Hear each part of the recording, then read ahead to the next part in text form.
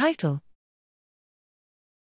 Comparison of capillary blood self-collection using the Tasso-SST device with venous phlebotomy for anti-SARS-CoV-2 antibody measurement. Abstract: Measuring seroprevalence over time is a valuable epidemiological tool for improving our understanding of COVID-19 immunity. Due to the large number of collections required for population surveillance as well as concerns about potential infection risk to the collectors, self-collection approaches are being increasingly pursued.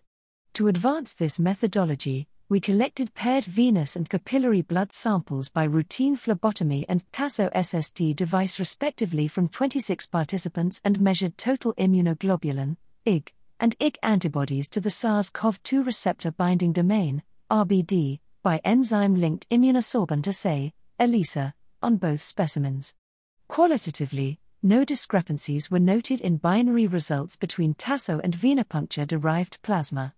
Furthermore, in vaccinated participants, correlation between Tasso and venous IgG total and IgG-specific antibody quantitative levels was high. Total IgG ρ equals 0.72, 95% C, 0.39, 0.90, IgG ρ equals 0.85, 95% C, 0.54, 0.96.